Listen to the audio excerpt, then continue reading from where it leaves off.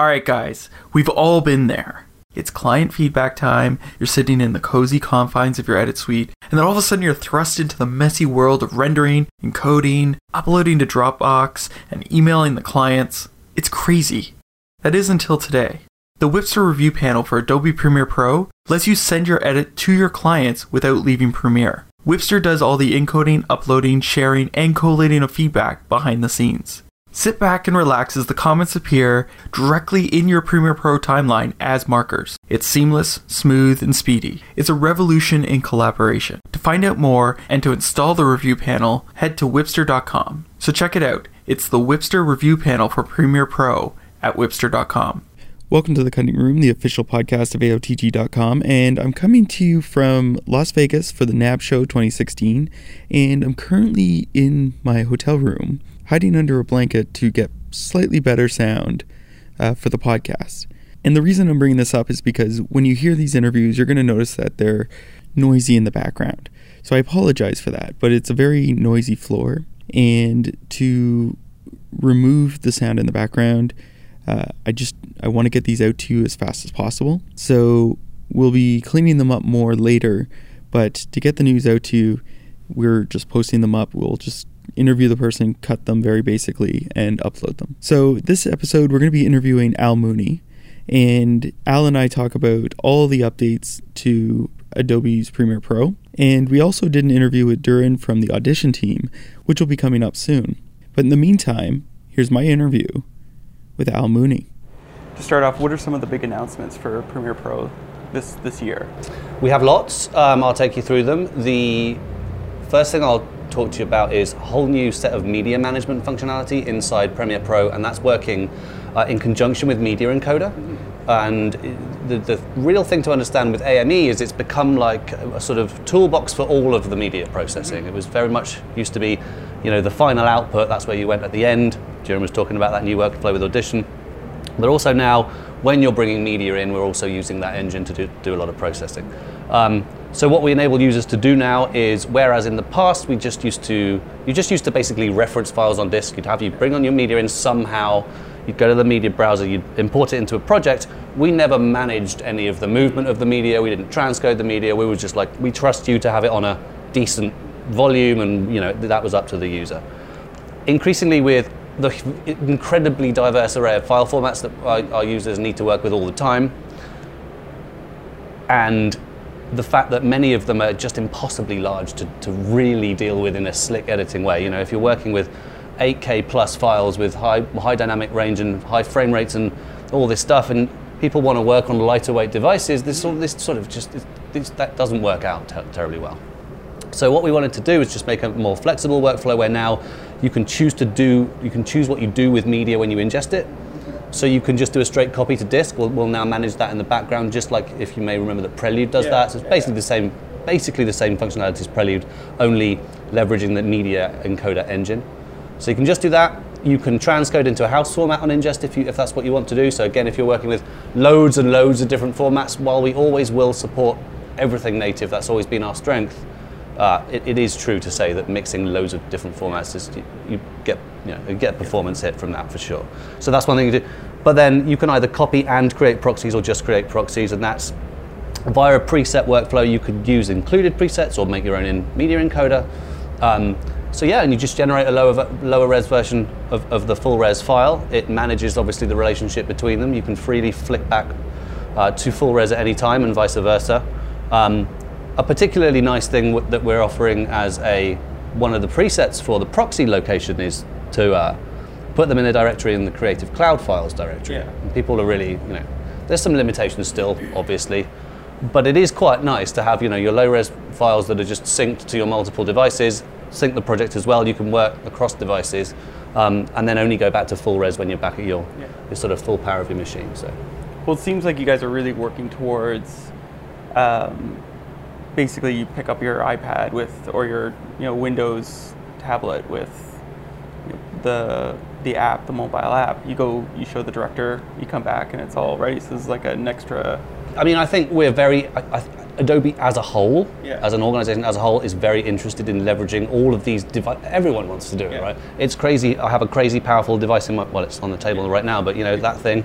And everyone wants to work with tablets, and you don't want to be limited. If you want to be creative, you should be able to use something. We want to design experiences that are optimized for the right device, which is why Clip does not look like Premiere Pro or doesn't operate like Premiere Pro, because it's a completely different place to be. But yes, no, very much. I think a sort of continuum of use of devices is definitely something we're aiming for. We're not there yet. Yeah. But a little demo I have done a couple of times is just ingesting some 6K on a big beefy machine with a fat GPU, generating little H.264 720p proxies, picking up a Microsoft Surface or something like that. Because we have touch and gesture support in the app now, and it's really nice. You can do your lightweight stuff and link back. So yeah, I mean, I think that's the sort of long-term goal, is to be able to let you be creative with video, on any device. You talk about like working together in the different departments and everything working seamlessly. One of my questions was going to be, and it's kind of for both of you, but a lot of times in companies you become very siloed in your product or your distribution. For something like VR that just got put into Premiere, how do you determine with the After Effects group who, what's going to be done in After Effects, what's going to be done in Premiere? Should it be all After Effects? Should it be Premiere? Like, how do you figure out what's the best path for your products in that sense? I mean, I think it's true to say that is it's a challenge. You pointed it out yourself. It's very easy, I think, when you're working on separate deliverable items which have to be good and have a very specific and very, very demanding, and that's good, set of customers. It can be very difficult not to just give all these people the things, and you do need to think about breadth. However, I think we're getting pretty good at that. I mean, I'll an example. This is not the VR example, but think about where we took what we've done with color. We could have just carried on making a grading application and had a workflow between us and them. We didn't feel like that was the right thing to do. We knew people didn't, yes, direct link was a good thing, dynamic link is a great thing, but moving between different applications all the time to get something done is not, I think it's frustrating, and it takes you out of the, you have to sort of reprogram yourself a little. So we wanted to make sure, in that example, you could do pretty much everything you could do in a grading application, but in an editing app, in an editing context. That was a real team effort between us and what we would then have called the speed grade team, and now we just call the color team. Yeah. Look at Durin's awesome Essential Sound panel. Yeah. It's not in Premiere Pro, and that's the end of that sentence. But No, but it makes, like, in terms of like, obviously there's things that go between Premiere and Audition which are fantastic. Like, I love dynamic linking between the two. So I mean, with regards to you specifically asked about VR, we are cautiously investing in VR. We didn't go crazy. We've got some good, I don't want to call it basic because it's much cooler than basic, but it's the sort of building blocks of the functionality, the things you need to do. You can bring your stitched Equirect media in, go into a field of view mode, pan around, have the experience.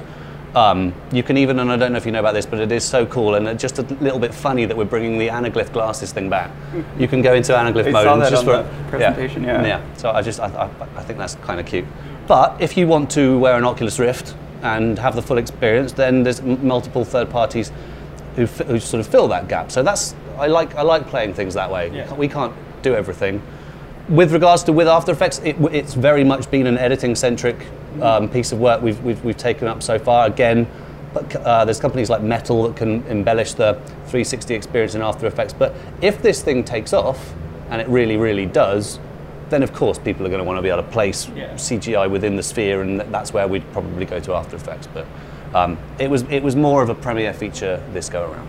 And just talking about the proxy systems, being able to do proxies on ingest, is VR going to be covered in that too? Because I know that the VR files can get pretty... Yes. We're actually not at all fussy about what's coming in or what proxies you make. Like I say, we'll offer you some presets, but if you bring in like a square over-under stereoscopic frame that's 8K by 8K, which is one of the big files that you were describing, yes, many people will transcode that down to something basic or create to something smaller. I don't know why I said basic. And then you can link between the two. So yeah, really, we're not fussy. Any media that you can work with, you can create proxies out of.